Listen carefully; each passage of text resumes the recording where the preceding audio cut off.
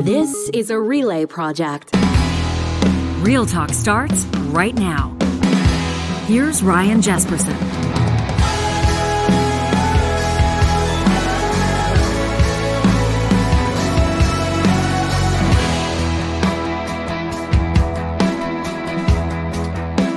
It's Thursday, the 13th of October. We welcome you to this edition of Real Talk. Jesperson and Hicks. Hello. How you doing this morning, pal? I'm doing okay. You?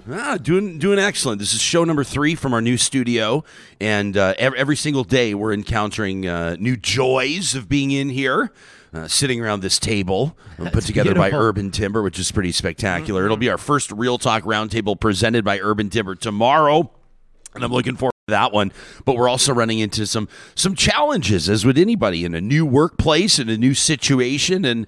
And off the top of the show today, I just wanted to let everybody know that we're here today and this show is running because you are problem solving like a boss. You feeling like you're starting to settle in? It's a new place. Yeah, I love it though. Look at how beautiful this table is. It's I know, incredible. If you're listening on the podcast, you got to check it out on YouTube at least at some point, and then we'll be doing a better job. And by we, I mean me. We'll do a better job on our Instagram and our TikTok and our Twitter and everything else, showing off these digs and taking you into the tour of the new Real Talk studio, so to speak, in just about less than 5 minutes. We're going to talk to Sarah Elder-Chamanara. Sarah's not been on the show before, but a lot of people, politically engaged folks, in particular in Western Canada, but I think across the country, are familiar with Sarah. If not her brand, Madam Premier. It's a political and feminist fashion brand that she founded. And yesterday, in somewhat of is it a turn of events? I think it's fair to call it that. She put her brand up for sale, and it appears to be prompted by a conviction that she has about a polarization in politics, and generally speaking, in the general population's inability, she feels, to find nuance. She says there's camps, and we'll let her. She can put it in her own words for us when we talk. I was intrigued by her tweet yesterday when she put her company up for sale publicly. It sort of knocked me back. It blew me back on my heels a little bit, because it's I don't think that this is how she envisioned this going, but she says, I want to wash my hands of this. I want to get out of this. She says, you're either with us, for us, with us or against us type idea now in politics. Yeah. Nobody, it seems to be meeting in the middle to share conversations, to share or debate ideas, to have healthy differences of opinion. And as I'm reading this from her Twitter thread yesterday, we'll get into this with her. I'm thinking like, this what she's describing. This is what Real Talk's all about. This is the whole point. I saw somebody this morning, this kind of resonated. I saw this about 3 minutes ago, right before we started doing the show. Someone on Twitter, a lot of people have checked out our interview with now Premier Danielle Smith, Alberta's newest premier. A lot of people have checked it out. We appreciate those of you that have downloaded, and obviously there's a lot to talk about. Danielle Smith's made news, to put it lightly, to put it mildly, over the past couple of days, including her comment on the most discriminated groups in her history on planet Earth. She believes, she's asserted that the unvaccinated are the most discriminated against group she's ever seen in her history. Yesterday, from the Premier's office, kind of the non-apology apology. Like, she didn't say she was sorry, but she issued a statement and said, yeah, there have been other groups. There have been other groups that have been marginalized and discriminated against. She says, I'm going to make an effort to talk to them. Now that I'm Alberta's Premier, I'm going to schedule meetings. I saw, for example, a Jewish advocacy group had reached out to her and said, in my words, not theirs, you may have heard of, like, for example, the Holocaust. That may have been one example of people being discriminated against. I've seen LGBTQ+ plus groups reaching out, publicly on Twitter and saying, Premier, perhaps you've heard about the battle, perhaps you've heard about the war that has been waged for marriage equality and for other obviously important priorities. Maybe that might be discrimination that might wind up on your radar. So a lot of people are talking about this. I mean, you take a look at where the conversation's at across the country, in particular about politics in Alberta, and that's where people are focused. Mm-hmm. So we're talking to Danielle Smith before she made that comment. Of course, sometimes that's just the way that it works out. Yeah. And I've seen people online, one person says, well, Jesperson sold his soul. I sold my soul to talk to Danielle Smith, the Premier, on the first day here in the new studio. And it resonates with me. I mean, we laugh that stuff off. 100%. At the same time, the point that Sarah's making, saying there appears to be no nuance anymore. Maybe there's this inability, or maybe people have just forsaken or walked away from the priority that used to be, as they say, seeking to understand. And Real Talk is built on that premise that this is where people ideologically, may it be politically or otherwise, from different perspectives and different points of view, can meet to have a conversation. So I'm looking forward to this with Sarah, picking her brain. Is she going to retract putting her company up for sale on Twitter? I don't know. I'm looking forward to that conversation in just a little bit. And then Kelly Rudyk joining us a little bit later in the show. This is going to be an interesting conversation. Kelly's an economist. He's a strategist. He's worked with different levels of government. As a matter of fact, he won a national award for what's called priority-based budgeting. And he wants to take us into, I'm going to be honest, here's the real talk. When you talk about budgets and politics, people's eyes start to glaze over. Like, budget day is a big day with governments and with journalists. And then the general public kind of wants to know, like, what's the budget looking like? Everybody wants to know the one number. What's the deficit? Or what's the projected surplus? That's pretty much all people care about. How is it going to land in your lap? What difference is it going to make in your life? Well, Kelly says that a lot of communities, and maybe across the country, we'll get his assessment on this, we're doing it all wrong. Like, the focus is wrong out of the gates. A lot of municipalities are going to be putting budgets together right now. So we thought we'd dig into it at a level we're going to avoid, as they say in Terry and Diener and everybody in FUBAR, we're going to turn down the suck on the conversation around budgeting.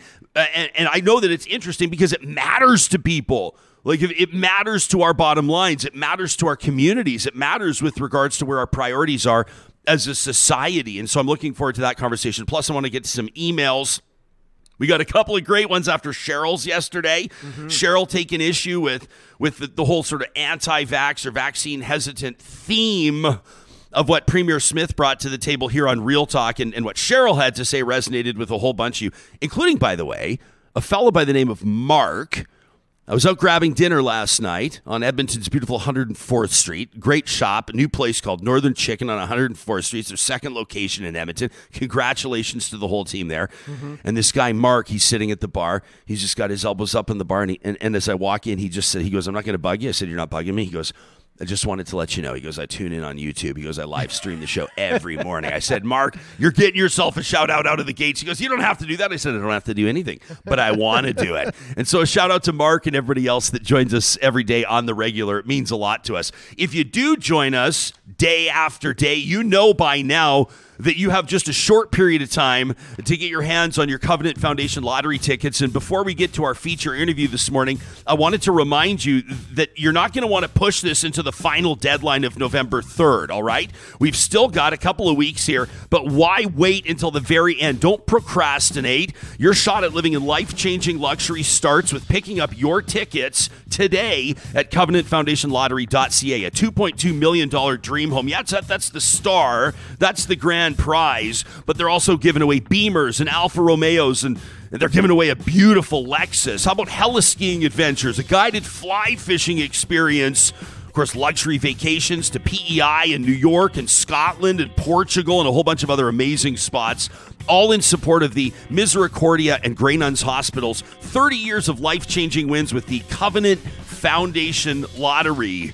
We also wanted to, we're going to be talking about budgeting and saving money. One step that you can take for your own family right now is to take a look at what you're paying for your utilities. Electricity prices have been through the roof, and so it makes sense to audit your own family's expenditures. Parkpower.ca, they're in the game with internet, electricity, and natural gas, and their website makes it super easy for you to compare rates. What you're paying right now versus what you'd pay with them. The fixed rate, the variable rate, there's a whole bunch of different options, plus the promo code 2022-RealTalk is going to knock $70 off your first bill with Park Power. Now, speaking of electricity rates out of control, makes more sense now than ever, doesn't it, to get into the solar game? Kubi Renewable Energy is leading the charge in Canada. You see what I did there, John? They're leading the charge in Canada with solar energy solutions to power your life. A full-service contractor, residential and commercial solar power systems. Ask them today about the federal government's Canada Greener Homes Grant, $40,000 up for grabs, an interest-free loan for you to get solar panels on your roof, 10 years to pay it off. Kubi can do all the paperwork for you. You'll find them online at kubienergy.ca. All right, well, here we are. yesterday, scrolling through Twitter, and all of a sudden, a prominent brand owner, a prominent political and social persona in Western Canada has put her business, her successful fashion brand, up for sale. She says she wants out. Sarah Elder-Chamanara is the founder and owner of Madam Premier. It's a political and feminist fashion brand that advocates for the increased participation in the election of women and marginalized people in politics.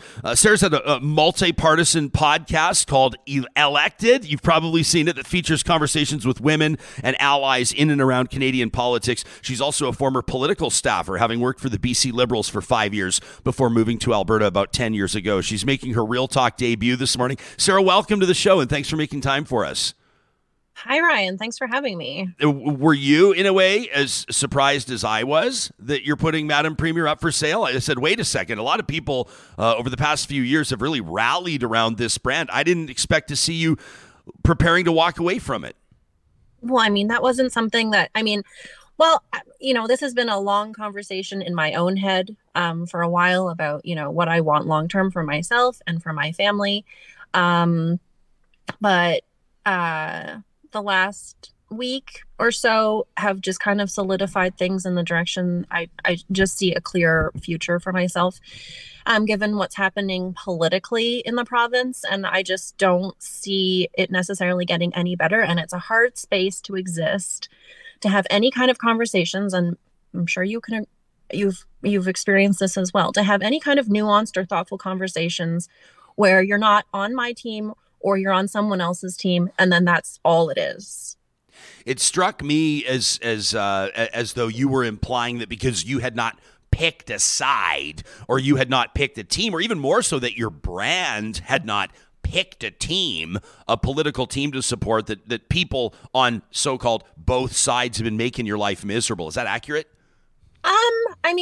In different ways. So, for example, I've made masking, or had made masking in the store mandatory, even outside of when it was mandated by the city of Calgary or by the province. So I took that on because it was important to me. I implemented my own vaccine passport in the store because retail was first supposed to be included, and then the UCP walked that decision back and exempted us by making all retail an essential service in Alberta. And I thought that as a mom, coming to you actually live from my car, I love it. Having done school drop off, that, and my children being 3 and 5 were only very recently eligible to be vaccinated. That was something that I wanted to do to make sure that I was protecting them and, anyone that we came into contact with.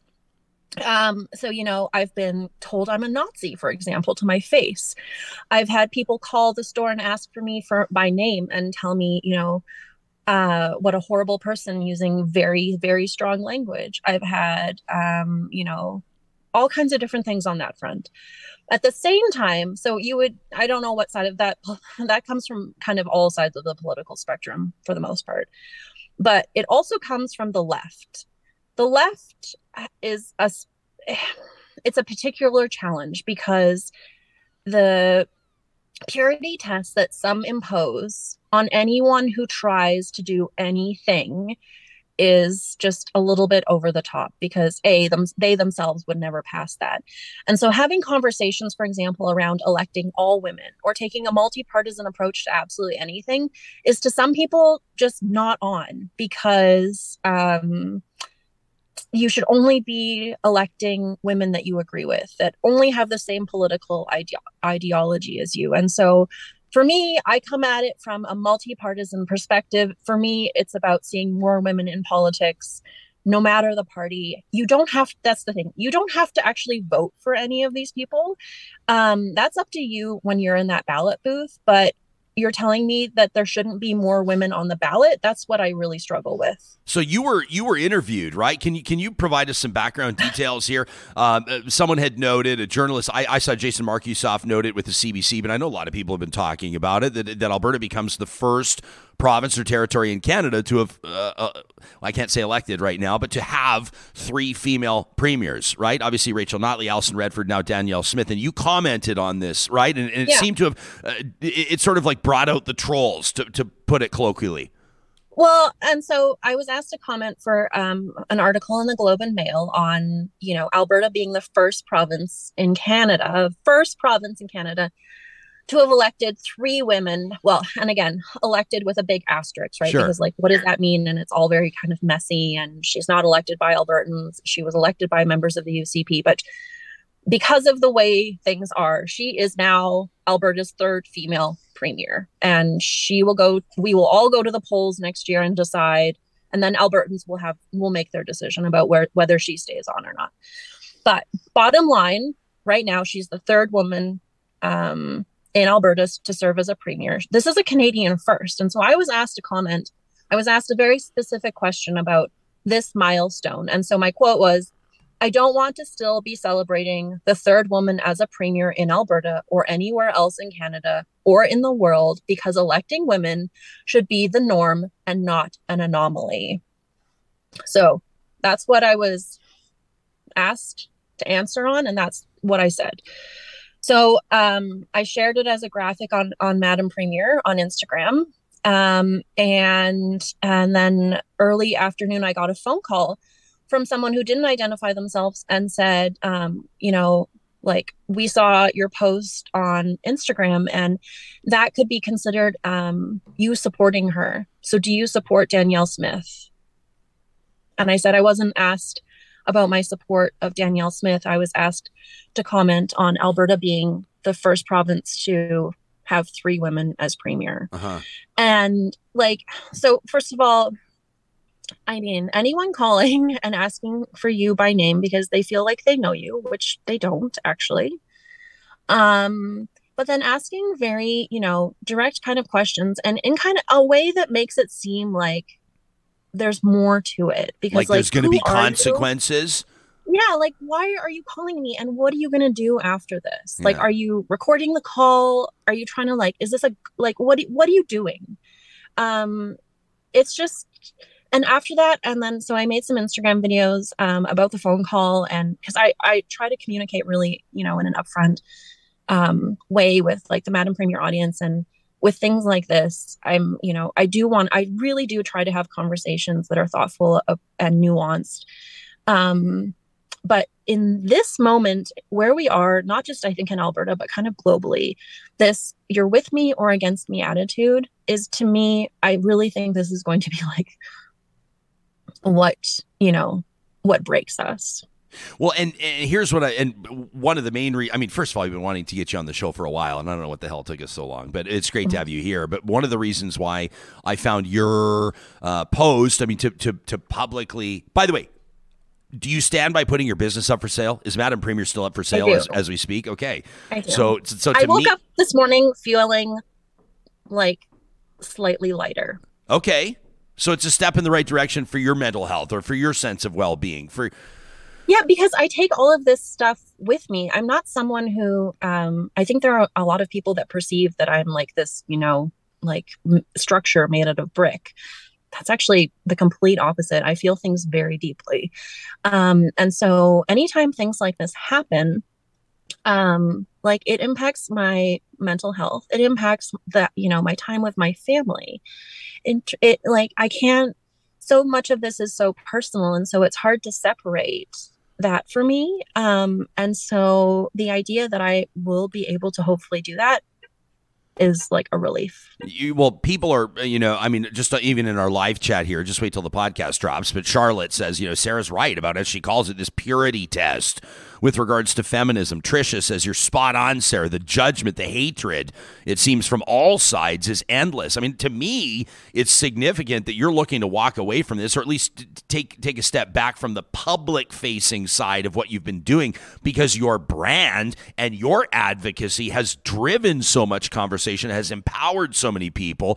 I mean, when people think of the Madam Premier brand, and they can check you out online, obviously at madampremier.com, I think of like mayors. I'm thinking of elected officials. I'm pretty sure you've had members of parliament, ministers, people wearing your shirts, people rocking your apparel. You have been one, I mean, your podcast as well, that has driven political dialogue. You're not just a participant, you are a prompter. And so to have someone like, I mean, I would look at it like someone like me saying like, I'm going to fold up the tent. I'm not interested in having the conversations anymore. I'm not interested in taking the abuse. I'm not interested in the hints, allegations, and things left unsaid. I don't want the phone calls. I don't want to be called, this morning, someone on Twitter suggesting I've never had a soul or I've sold my soul. I don't want to see that stuff anymore. So I'm shutting it all down. It is a big deal. I mean, you're a former political staffer. You've been in the mix for a long time. This isn't just the average person saying, I need a break, I need to walk away. It's sending a message to people, I think. And you probably knew it was going to. Well, no, actually, I didn't. Really? I didn't think that I didn't think I would be having a conversation with you in my car this morning. Yeah. When I sent that out. I honestly, just thought that, people would be like, oh, okay. But I mean, like, how do you deal with your mental health? Like, how do you deal with all of these things that, when people say things about you that are just like blatantly untrue or just like so over the top? Like, how do you take care of your own mental health? Like, these are the conversations, like, so anyone who's like, doing their own thing, who has their own business, who doesn't have the supports of being in a large corporation, like, we're really on our own. And in a political space, in the political climate that we're in right now, it's really hard. And I don't have any buffer between myself and my social media. So it's all me. And I mean, I've even at one point, someone shared a screenshot of someone who was commenting, who had made me a part of a conspiracy theory around developer groups in Calgary during the municipal election last year, and naming me and how I was involved in that. And like, it was creepy. And like, thankfully people called this person out on that behavior, but like, where are we going? What are we doing? Things were on today's day 3 of Danielle Smith as Premier of Alberta. We've had a very eventful couple of days so far. Like, what is today going to bring? But going back to the women aspect of this. So, people will say, I think on all sides of they'll say on all sides of the political spectrum that we want to elect more women, but then drill down a little bit, and who that is changes depending on who you talk to. And surprisingly, I would say actually on the conservative side of things, on the more right side of the political spectrum, they're like, they don't care at all. They want like anyone. When we move to the side of the political spectrum that you would label as progressive, that's where it gets a lot more interesting. And they're not interested actually in having all women. So, and I understand, for me, things like, discussions of like it's just not on if you're, for example, like transphobic, or you deny the existence of, of human rights to any group, including women, minorities, and marginalized people. But again, that's a personal decision that you make when you're electing someone. But where these conversations, I think, get really tricky, and it's hard, thank you for giving me the space to even, have this like venting session right now. But like, let's say, a trans woman wants to run for the PPC. Right. Let's say a non-binary person wants to run for the Conservatives. Because the party that they've chosen to affiliate themselves, because that's where their political ideology aligns, we don't celebrate that? These are tough questions you're going to ask people. This is a gut check, right? So, I remember, I grew up in a family where the priority, what it always was. I mean, I feel like my paternal grandfather set the tone. He and my grandma, on Sunday afternoons, the dinner table, they would invite guests. There'd be family members and guests. Oftentimes as a kid, you'd be meeting a new adult you'd never met before around that table. And I remember a vigorous exchange of ideas. I remember that almost every Sunday, and it was something that I grew up valuing because my family valued that, and that shaped my perspective to this day. But I have gosh, Sarah, we hear it all the time when we'll bring guests on the show and people's, perspectives may not align.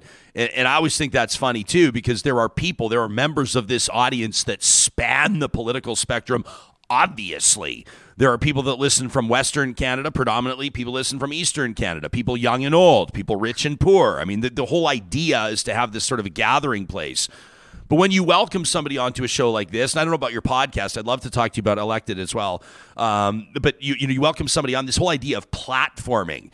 Someone the other day many people the other day accusing us of platforming Danielle Smith. She's the premier of Alberta. Like, Real Talk is not platforming the premier of Alberta, though I appreciate the shout out or the implication that we can manifest power wherever we like. But we see that all the time. If a talk show is going to make you uncomfortable as an audience member, if a talk show is going to exchange ideas with someone with whose ideology you do not align, then it's platforming as opposed to having a conversation. I remember back in the day when talk radio, its entire mandate was to have conversations. And I'm really concerned, and this is kind of what drives my conviction in how this show operates. I'm concerned that people are losing the ability, or at least losing the value that they may have at one time placed on challenging their ideas, on putting them through the ringer, on seeking to understand other people's perspectives, And to me right now, because we know that anger sells in politics, the rage farming that we talk about it all the time on this show, it's effective. And political leaders are winning elections, tapping into that anger. But it's having this really unfortunate trickle-down effect where people just aren't talking face-to-face like maybe once they did. Now everybody's just arguing on the internet. And one of the unfortunate side effects of that is it's driving people like you out of the game. You're not interested in being as engaged anymore. And you're someone that's motivated and inspired a lot of people. So that's what raises my red flags. Yeah, and I mean, I don't want all of the negative to drown out all of the positive, because there very recently, for example, just like a week ago, someone wrote to me sharing that their daughter, who actually has a future prime minister t-shirt, had started a petition around a very, very, very worthwhile idea that they had. And, that there was how meaningful that was for them. And, they wanted to share that with me. And, those things are very special. It's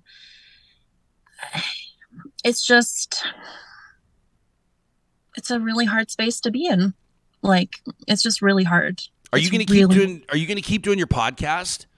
I don't know, actually. So I have 2 guests left that are scheduled, and then I'm not sure.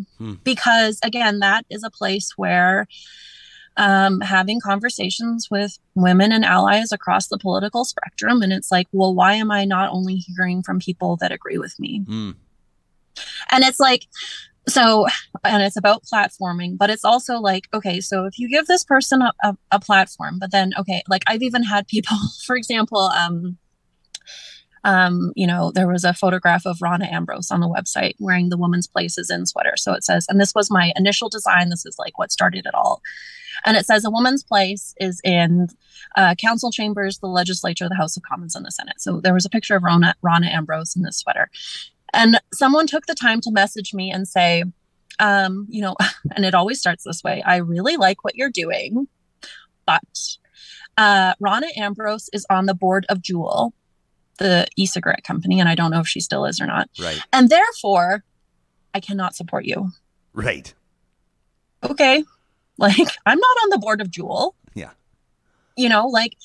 So the leaps that people make, and then essentially, but I mean, conversations around platforming, cancel culture, Like all of these different things are really hard to have because the pushback is just so extreme.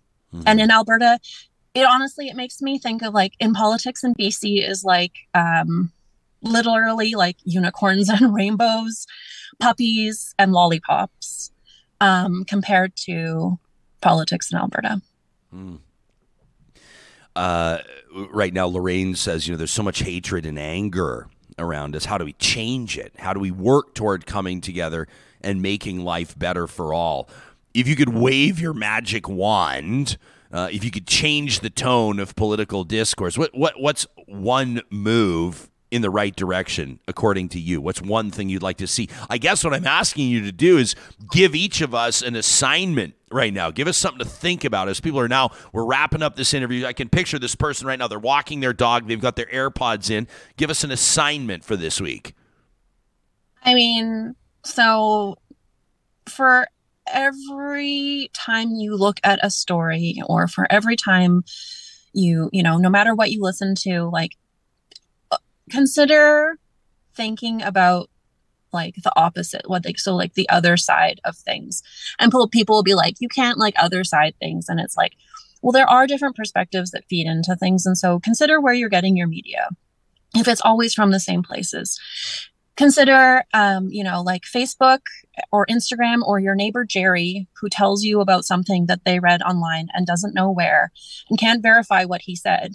Is that like an accurate source of where you're getting your information? And to political leaders, I think they are the most accountable in these situations because they ultimately benefit. They're the largest benefactors of this ecosystem and the climate they've created because they're doing all of this to win. And this is across the political spectrum.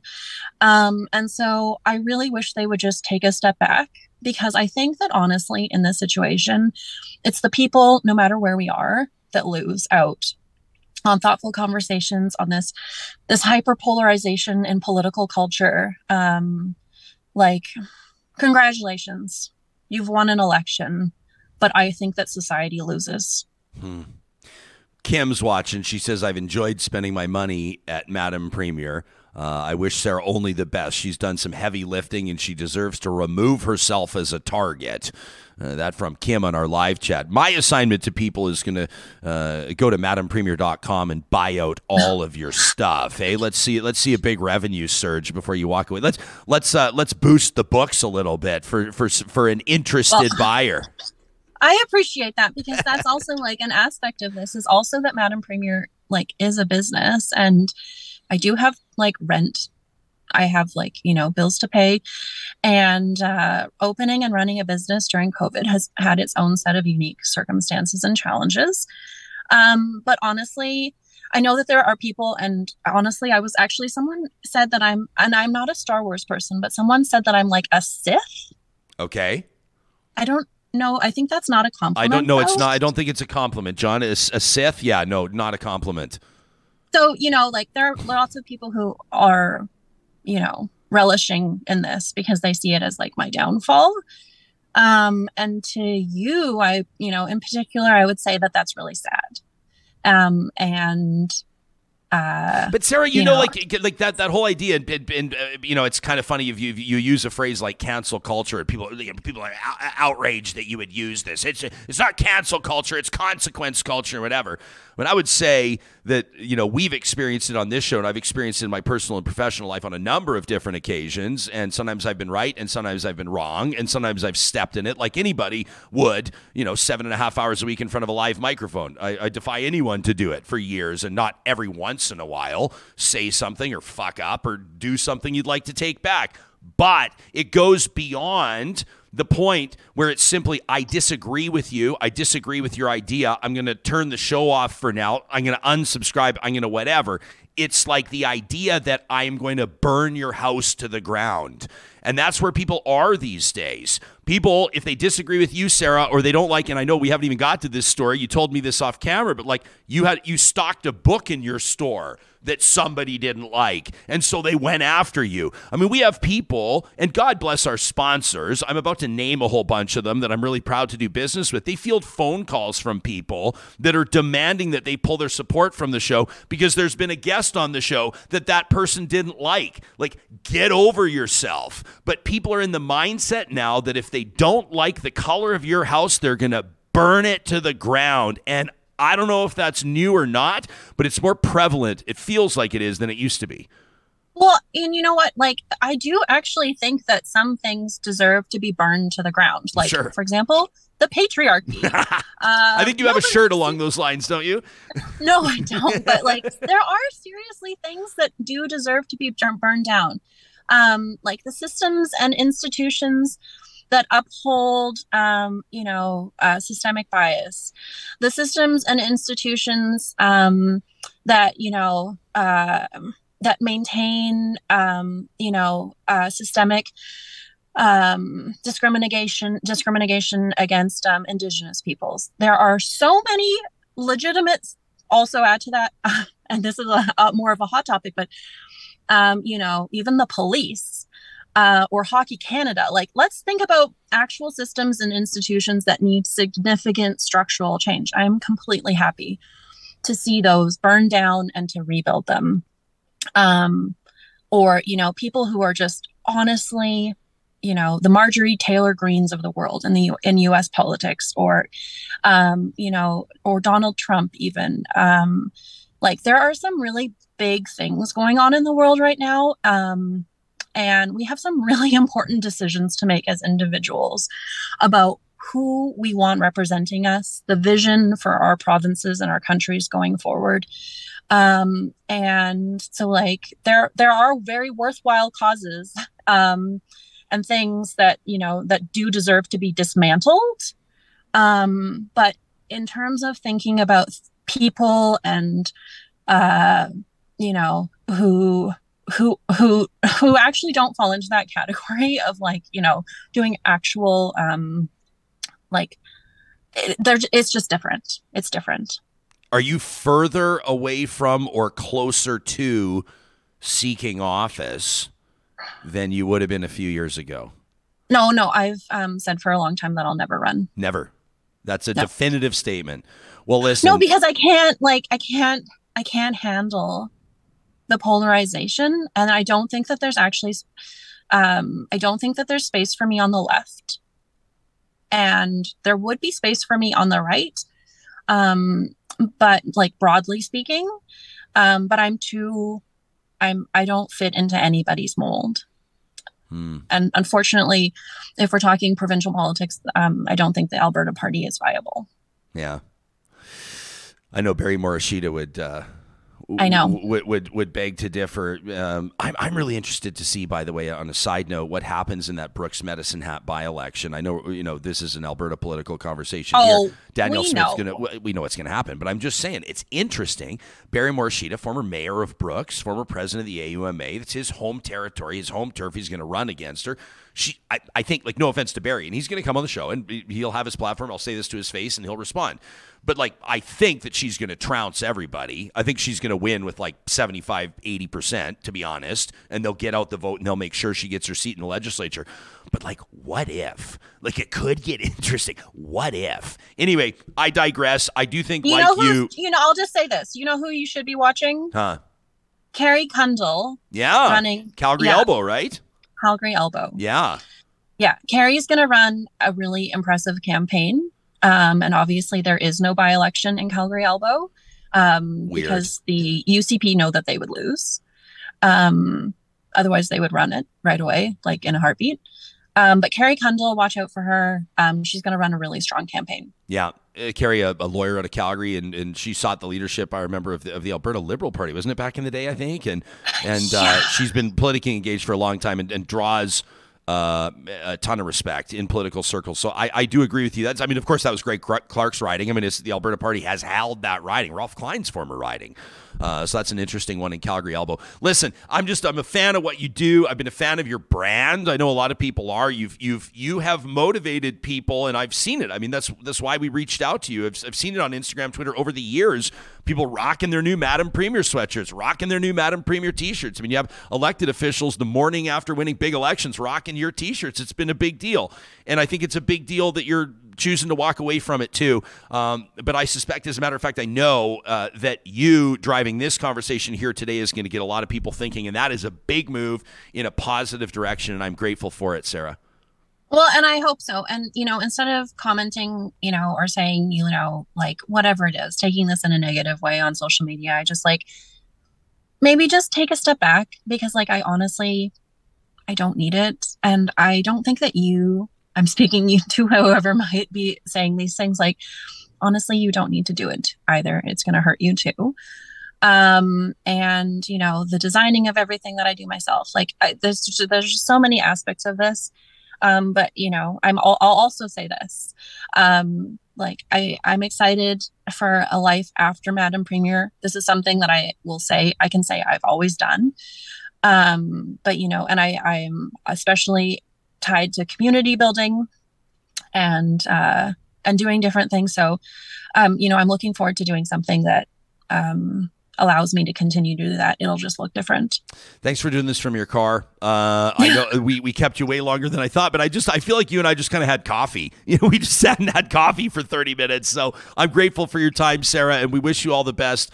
Keep us posted on what you're going to do, and I know that we'll look forward to. A lot of people look forward to catching those next 2 episodes of the podcast as well. People can link to everything we're talking about via your website, madampremier.com. We've been talking to Sarah Elder-Chamanara. Have a great rest of your week, my friend.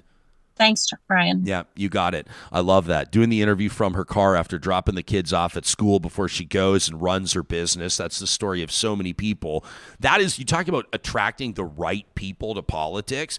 Are you talking about people who you want to have driving policy? We're going to talk to Kelly Rudyk in just a second on budgeting and policy and government decision making. People like Sarah, to me, those are the good guys. Those are the good ones. These are the ones that prompt us to think, that force us to think.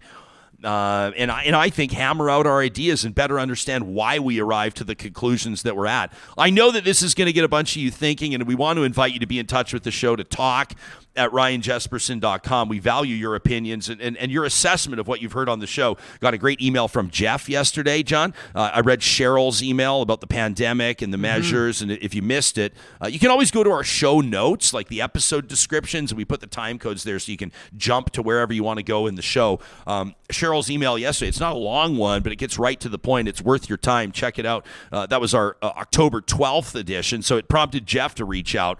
He says, nice new studio, by the way. He says, looks like you and John are getting settled in. You're welcome. He says, when you read Cheryl's email about the temper tantrum, that is people blaming others for their plight during the pandemic, Jeff says, I was literally shouting. I was pointing at my computer. It's all caps here. Yes, yes, yes, he says.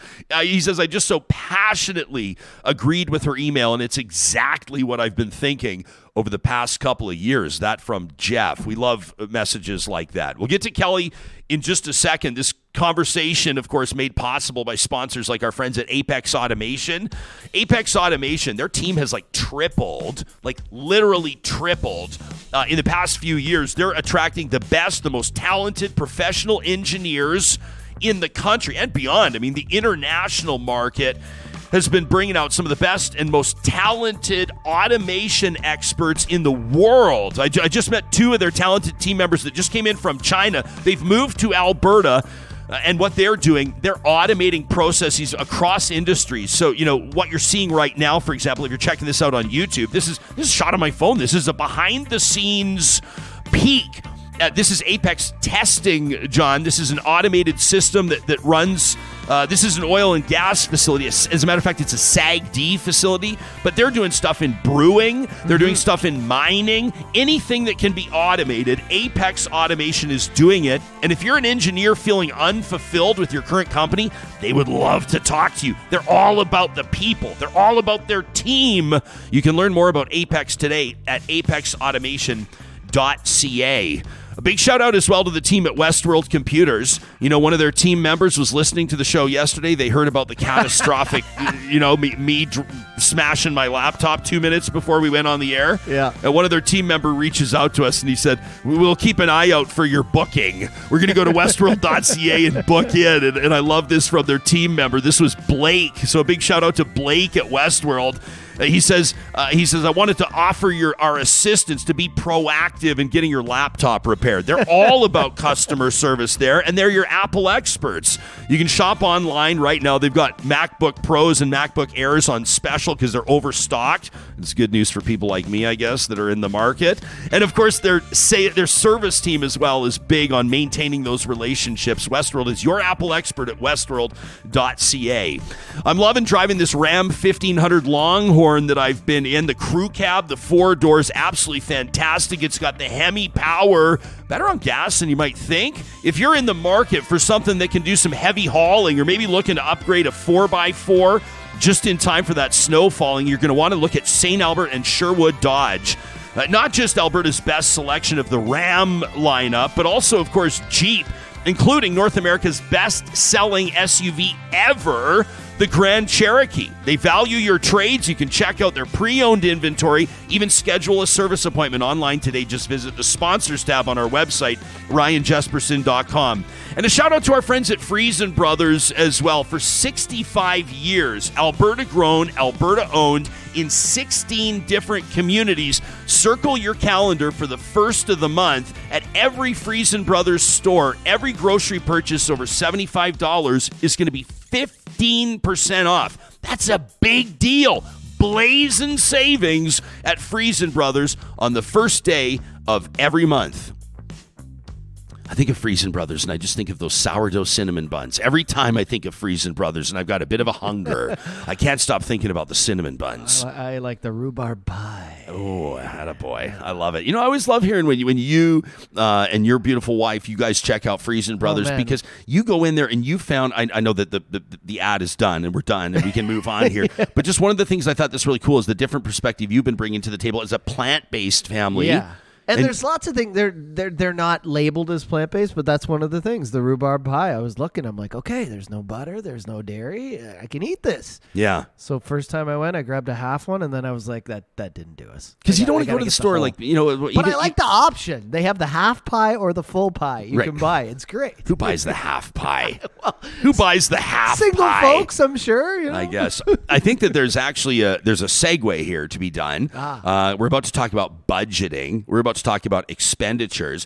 I think that the pie metaphor might work here, but I won't try too hard. All right. Kelly Rudyk's been a good friend of this show for a long time. He's an award-winning planner. As the director of corporate planning, he actually received a Canadian Association of Municipal Administrators Award. That's a national award for implementing what's called priority-based budgeting. Now, before your eyes glaze over, and I know that Kelly's going to laugh because we know exactly what we're talking about here. When we start talking about budgets, people go, "Oh, really? We're going to talk about budgets?" But it matters. It matters because budgets indicate our priorities in how we're building and maintaining and growing our communities, right?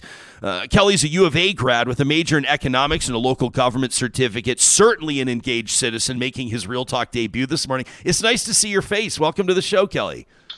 Yeah, good to see you. Thanks for having me. Yeah, great. Looking forward to the chat. Yeah, we're about to get into the budget season. It's about to, become really relevant. Municipal budgets. Danielle Smith will put forward her provincial budget, the first one by way of her finance minister. Of course, the federal budget's always a big deal, and there's been some details released on that this morning. As a matter of fact, we can get into that. When you talk about budgeting, Kelly, I mean, this is your jam. What does a budget communicate to a population? Well, a budget, like you said, demonstrates what's important to citizens, hopefully. Hopefully you've done, whatever order of government has done a good job of listening to what the aspirations of the community is and put their best foot forward in aligning their resources accordingly. So how did you, like, when you get into this and you get to a point where you're receiving national awards for the counsel you've provided and the advice you've provided as a consultant, what sets a good perspective or a good approach apart? Like, what really catches your eye with regards to what the general population might keep an eye out for? How do you know if you're being well represented or if a budget's a good one, so to speak? Right. Well, I would say the story that's communicated with the budget. So if you hear things like, oh, we saved some money by cutting here or there, I think likely what's happened is what's happened historically, unfortunately, is the numbers are driving decisions. If I'm looking for a good budget, I'm seeing that maybe there's been some reallocations done from one area to another to identify or align to those things that are important to the citizens. And that's kind of what priority-based budgeting does. It looks really long and hard at what you do, the value that it brings to those priorities, and turning the dial up and down depending on where that value lies. So can we tell me about this priority-based budgeting? Because I know you've been trying to get this on the radar of provincial parties and certainly of governments. But it seems like the name explains it, priority-based budgeting. But people will say, well, obviously, every budget is based on priorities. So what sets this specific approach apart? Right. So priority-based budgeting starts and ends with priorities. Too often, I think you hear these words like efficiency and effectiveness when we look at budgeting. And what that leads to is really substantiating everything you've done last year and just looking at a costing exercise. What priority-based budgeting asks you to do is, take a little bit of a pause and truly understand the programs and services that you're providing. And then you actually go through an exercise of scoring their value, like literally having numbers involved where you have a sliding scale of what these programs and services are providing, and as far as a return for what the citizens want. And done well, it like I said, it leads to those reallocation opportunities where you stop spending in an area that isn't as relevant or driving the value that you want. So it gives you that. Ironically enough, these tax savings things that you've seen before, like cuts and, across the board, let's all find 3%. Done well, priority-based budgeting does that and more because you don't spend on things that have become irrelevant. So the question, I guess, ultimately becomes, how is a government aware of, or how does a government find conviction in what it deems to be the priorities? I mean, this is something that's got to be communicated by citizens, right? I mean, the onus is on citizens here, isn't it? Yeah, genuinely do an engagement exercise where you're asking different questions than maybe we would have asked before. I know what a citizen is going to answer if I ask them whether they want to pay the same taxes as they did last year. But they're probably answering that question from an area of ignorance. They don't really know what the bundle of services are that they're getting from the government. So it's part education, it's part asking different questions. And then, genuinely looking inwardly and not substantiating what we did before, but, getting really creative about reallocations and looking for where that value lies. One of the missions that we have on this show is that people, engaged citizens, politically engaged citizens, when they have a politician, someone seeking office or seeking to maintain their office, to seek re-election, when somebody knocks on your door, if you watch or listen to Real Talk, you're going to have a couple good focused questions for the door knockers. And in this circumstance, I think especially with incumbents, it would be valuable to be able to have, what you might call like a relevance check or an accountability, so to speak. What's one question you would love the average citizen to ask a politician in this context who's knocking on their door? I would frame my conversations around well-being. I think that government is and should be in the mode of providing long-term well-being for citizens. So I would ask them, what they feel the most important thing is to drive, happiness or joy in someone's life. Too often, most of these conversations just start and end with "I want low taxes," and it's too easy. You open the door for a politician to then say, "Well, okay, I promise you low taxes," Yeah. and the conversation kind of ends there. I love that idea. How have policies supported by you driven happiness or joy in the community? It's an unconventional question, but obviously a really important one. I'm big on case studies. I love hearing stories. I like to be able to focus in on a success story. In this circumstance, is there a government or is there a political party? Is there an example where you can say they get it? They're doing it well. Well, selfishly for me, I would toot the horn right now of the town of Westlock. So the town of Westlock's been engaged with me for close to 2 years now, and we've taken the strategy of doing this incrementally because there's some change culture that needs to happen in our space right now. This would be a new way of doing things, but town of Westlock has really rolled up their sleeves, and they've created what I call a strategic planning framework around decision making. And they've really embraced the idea of it being all about well-being. They're reallocating right now. They're looking at their budgets and they're reallocating to where they can get the most value. You need ingredients like amazing leadership involved as well from both elected officials and administration. So their mayor is probably the best example of leadership that I've seen at the council level, really embracing his role of, getting the pulse of the community and looking at it, more robustly than we have in the past, including those well-being attributes. I heard that you've been doing some consulting. We just talked to Sarah Elder-Chamanara, who mentioned Barry Morishita in the Alberta Party. My understanding is you've been talking to Barry, and I know that Barry, I don't know if there's anybody working harder than him right now in Alberta. The guy's visiting 87 ridings, trying to line up candidates. He wants to get the Alberta Party back in the legislature, and it's a tough row to hoe right now because I think a lot of people, and I do say this to Barry's face, a lot of people right now are looking at the Alberta political landscape and saying it's a two-party system. It's going to be Danielle v. Rachel next year. That's going to be the election. And I know that Barry wants to do things differently, but he's got to get people's attention. He's got to get on people's radar. He's got to convince people to give the Alberta Party their vote. Can talk about budget or can approach to budgeting be sexy enough, Kelly, to grab people's attention and sway their vote, do you think, if it's argued properly?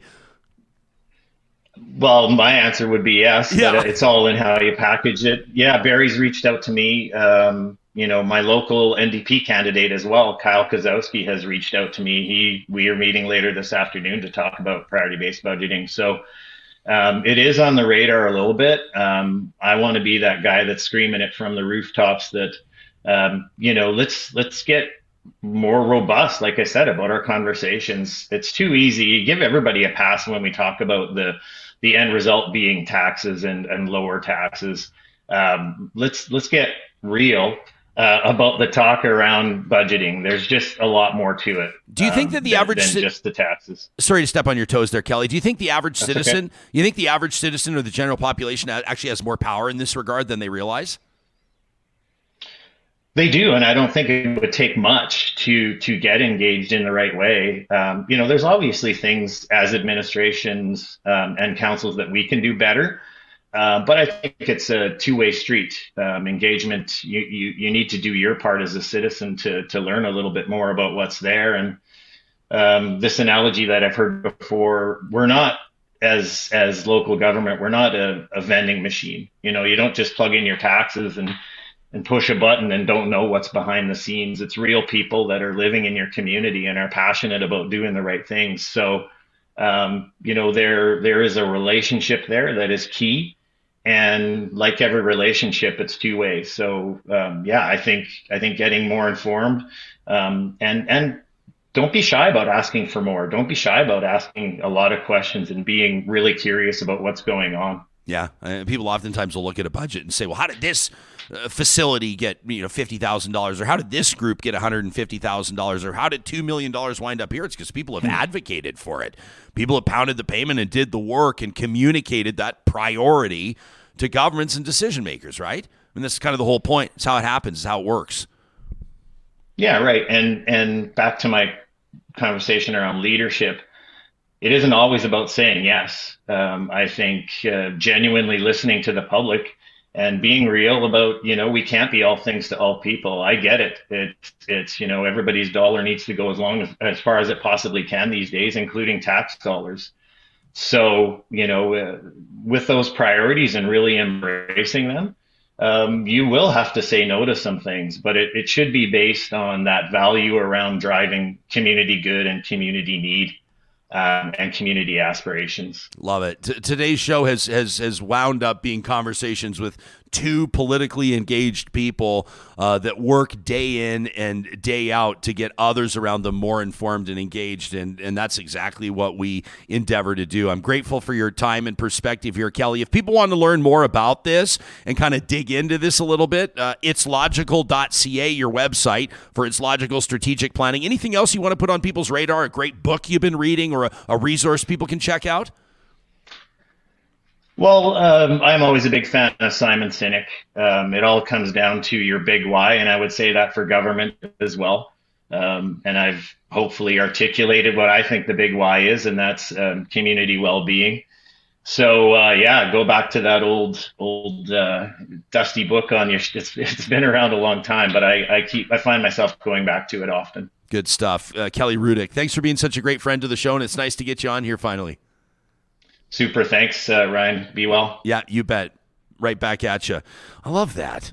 Sarah, Kelly, both of them today, just, sort of like giving us something to think about when we talk about political engagement and involvement, like some really focused points here. Mm-hmm. And again, curious to know where this is landing with you, Real Talkers. You can hit us up. Of course, our hashtag Real Talk RJ, you know about that, and talk at ryanjesperson.com. This whole budget talk, I know that, for a lot of people, it's like budget, we're going to talk budget, but like it matters. It's something that impacts you. Almost every single day, whether it's taxes or what's being funded in your community, what's not being funded. And so we want to make sure that we're up to speed and driving those conversations. That interview was presented by our friends at Eden Landscaping. This is the time of year, of course, where, most people are going to be looking outside preparing for the frost to be touching down. Then the snow is going to fall. Well, that's when Mike and his team, this is a family-owned business at Eden Landscaping, they're going to be drawing up the plans. They're going to be drafting, of course, all of the designs that'll be bringing outdoor spaces to life in spring. Sometimes that means they got to pull the real property reports. Sometimes it means they got to get the appropriate permitting from municipalities. That sometimes that can take longer than expected. And if your project's going to be really top shelf, really next level, they may be ordering construction materials from halfway around the world. Give them time to get here. Why delay?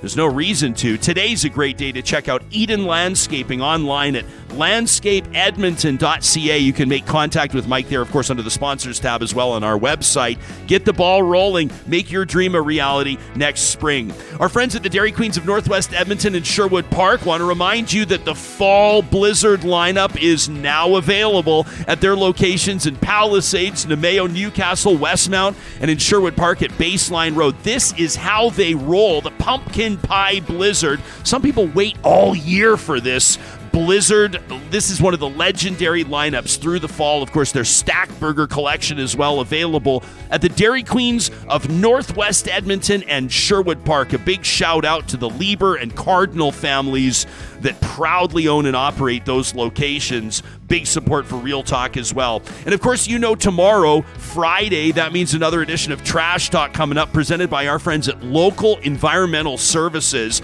Across Alberta and Saskatchewan, Local Environmental Services is elevating people's expectations when it comes to their garbage and recycling management, but they're about a whole lot more than that. Community services, landfill, water hauling, vacuum trucks, fencing, portable toilets. This company is growing and growing and growing. That means they're hiring too. You can learn more about Local Environmental Services at localenvironmental.ca. We've got some good fired up trash talks, as you might imagine. I can't wait. Tomorrow. Friday. I I can imagine what they're about. Yeah. Oh, people upset about the gum on the sidewalks and Yeah, of stuff like course. that, John. It's like just your The average buses stuff. are late in the morning. Yeah, exactly. Just that kind of. Have you been paying attention to the Alex Jones story? I have. Yeah, your thoughts? I mean, for the host of InfoWars, the conspiracy. I mean, the guy. I got to watch my language here when I talk about Alex Jones. I was thinking like the one reason that you might want to believe in hell is that you can believe that there's a place that Alex Jones can burn for all eternity. Ordered yesterday to pay $965 million, nearly $1 billion, for false claims about the horrific Sandy Hook Elementary School massacre. Of course, this guy's been saying that it's a hoax, and he's doubled and tripled down on that. And He's also said he has no money, which is crazy because have you nobody been on believes his that. website? Yeah, the nobody amount believes of that. supplements and survival gear and stuff he sells, and that's outside of advertising. So as those judgments are coming down yesterday, he's live on InfoWars. He's laughing. He's mocking the families. These are families that have lost little kids murdered in their elementary school for a perspective check. Yeah. And he's there laughing. He's laughing. He's looking into the camera. He's going, you actually think you're going to get your money? You actually think you're going to get your money? And then he's encouraging all of his followers to go, like you said, buy his supplements, to donate money. When he was ordered to open up his books, and some of the insights people have had absolutely bonkers, the hundreds of millions of dollars that his company has made on the backs of people. He makes a lot of money. And it's funny, like, the downfall. Because I remember when I was like 19, 20, and Alex Jones had some crazy ideas, some conspiracy. He was talking a lot about Illuminati and know, how presidents in the United States are chosen. Sure. But fast forward 20 years... And this is the spiral that this kind of thinking can take, right? Yeah. It just goes so far to where, I mean, what would convince you that, a school shooting was theater is just beyond me. It's not that he believes that it is. It's that he has found he's a making group of money people off of that will believe off of a theory that he knows isn't true. He's found a way to monetize the destruction of lives. And to me, it's I don't even have the words for it. It's a story we're monitoring. It's a story we're keeping an eye on. It's like an unprecedented court judgment, $1 billion. Because the last one was nothing. What was the last one? Yeah, it was a couple $100 million. I mean, it was big because, as people have known, there have been these suits from a number of the different families, and then this one has been big. This one, this story, this judgment coming down yesterday after we went off the air, so to speak. It's the second big judgment against his relentless promotion of the idea that massacre never happened, filed by the relatives of 5 children and 3 educators that were killed in that shooting, plus an FBI agent that was among the first responders to the scene. Imagine that. You imagine being in law enforcement, you were there, and then you've got a guy with a platform like his saying insane. It never happened. And I didn't mean to laugh over what you were saying. Oh, I know. I'm just thinking about, again, what I said, how his theories have gone from like, there's a secret group of people running the world to... gay frogs and all this crazy stuff. It's just, somebody had to, give him I don't want to say slap on the wrist because it's millions. It's a pretty big one. Yeah. Like, I mean, you have to, it's like when people say, you can say whatever you want, but you have to face the consequences. You have to have responsibility for what you say sometimes. And that, just the things he said about those school shootings, I was just like, are you serious? It's just like the word despicable. It feels insufficient. Yeah. Tony right now is watching and says, I still can't understand how people will believe the BS that people like Alex Jones will spew. I mean, how gullible do you have to be? Right. Corey says there's always going to be a group of people that'll believe in anything simply because they want to believe in something. And that's how it was when I was younger. I thought, I was all like, screw the police and all this stuff. And so I wanted to believe that there was, and I'm not saying there aren't evil people in the world, and I'm not saying money isn't, the root of all corruption and that things are geared a certain way by powerful people. But just the things he says nowadays they're too wild. They're a little too wild. And people are allowed to say whatever they want. But when it is about children dying, it kind of... Well, and you talk about freedom of speech, and then you talk about, consequences. And this would qualify as a consequence. Yeah. Right? So I don't even know. I mean, I was thinking today as we're having our coffee in the morning, we're preparing, how are we going to approach the show? What are we going to talk about on the show? And in the back of my mind, I'm kind of like, I think it's important to address this, and it's important to touch. I mean, it's a big story, and it's happening. And Alex Jones is obviously a significant person driving. Can I say discourse? No, he's not driving discourse, but you cannot deny his relevance.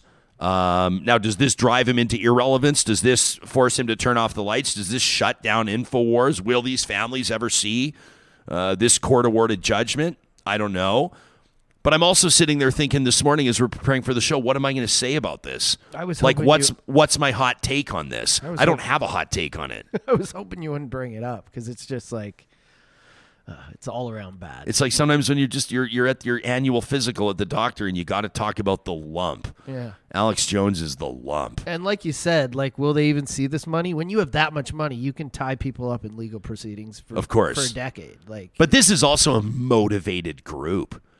Like the fact that he's not backed off. Mm-hmm. The fact that he was laughing at it and mocking it and monetizing it yesterday, to me, that'll motivate the families even more. The longer this goes on, the more money he makes. I mean, that's the bottom line. So it's... And all the while re-traumatizing these people that have experienced the most devastating, unimaginable loss. Mm-hmm.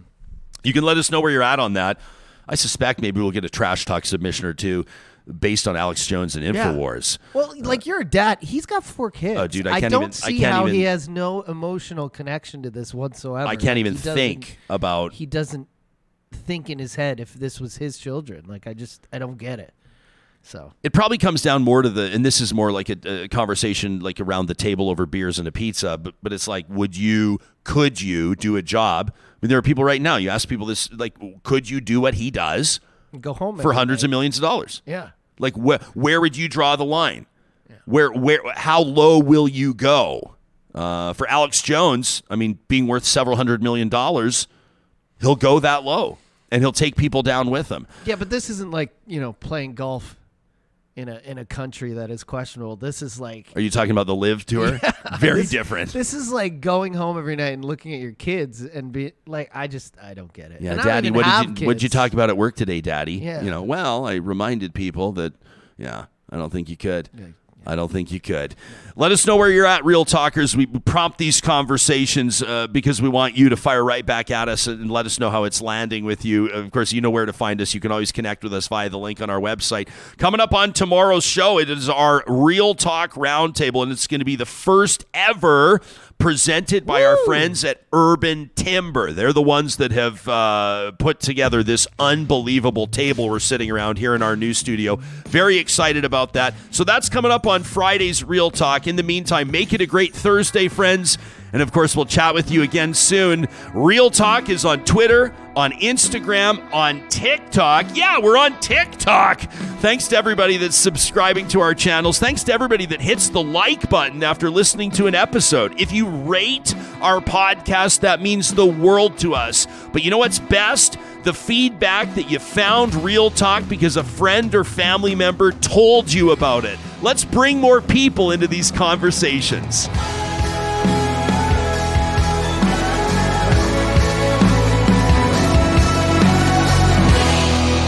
Real Talk is hosted by Ryan Jesperson, executive producer Josh Dunford, technical producer John Hicks, general manager Katie Cook-Chivers, account coordinator Lawrence Derlego, human resources Lena Shepard, website design Mike Johnston, voiceover by me, Carrie Skelton. Real Talk's editorial board is Supriya Dwivedi, Ahmed Ali, Brandy Morin, Ann Castleman, Corey Hogan, Harmon Candola, Catherine O'Neill, and Chris Henderson. Member Emerita, Julie Rohr. Real Talk is recorded in Edmonton, Alberta on Treaty 6 territory, the traditional and ancestral territory of the Cree, Dene, Blackfoot, Saulteaux, and Nakota Sioux, home to the Métis settlements and the Métis Nation of Alberta. Real Talk is a relay project. For more, check out ryanjesperson.com.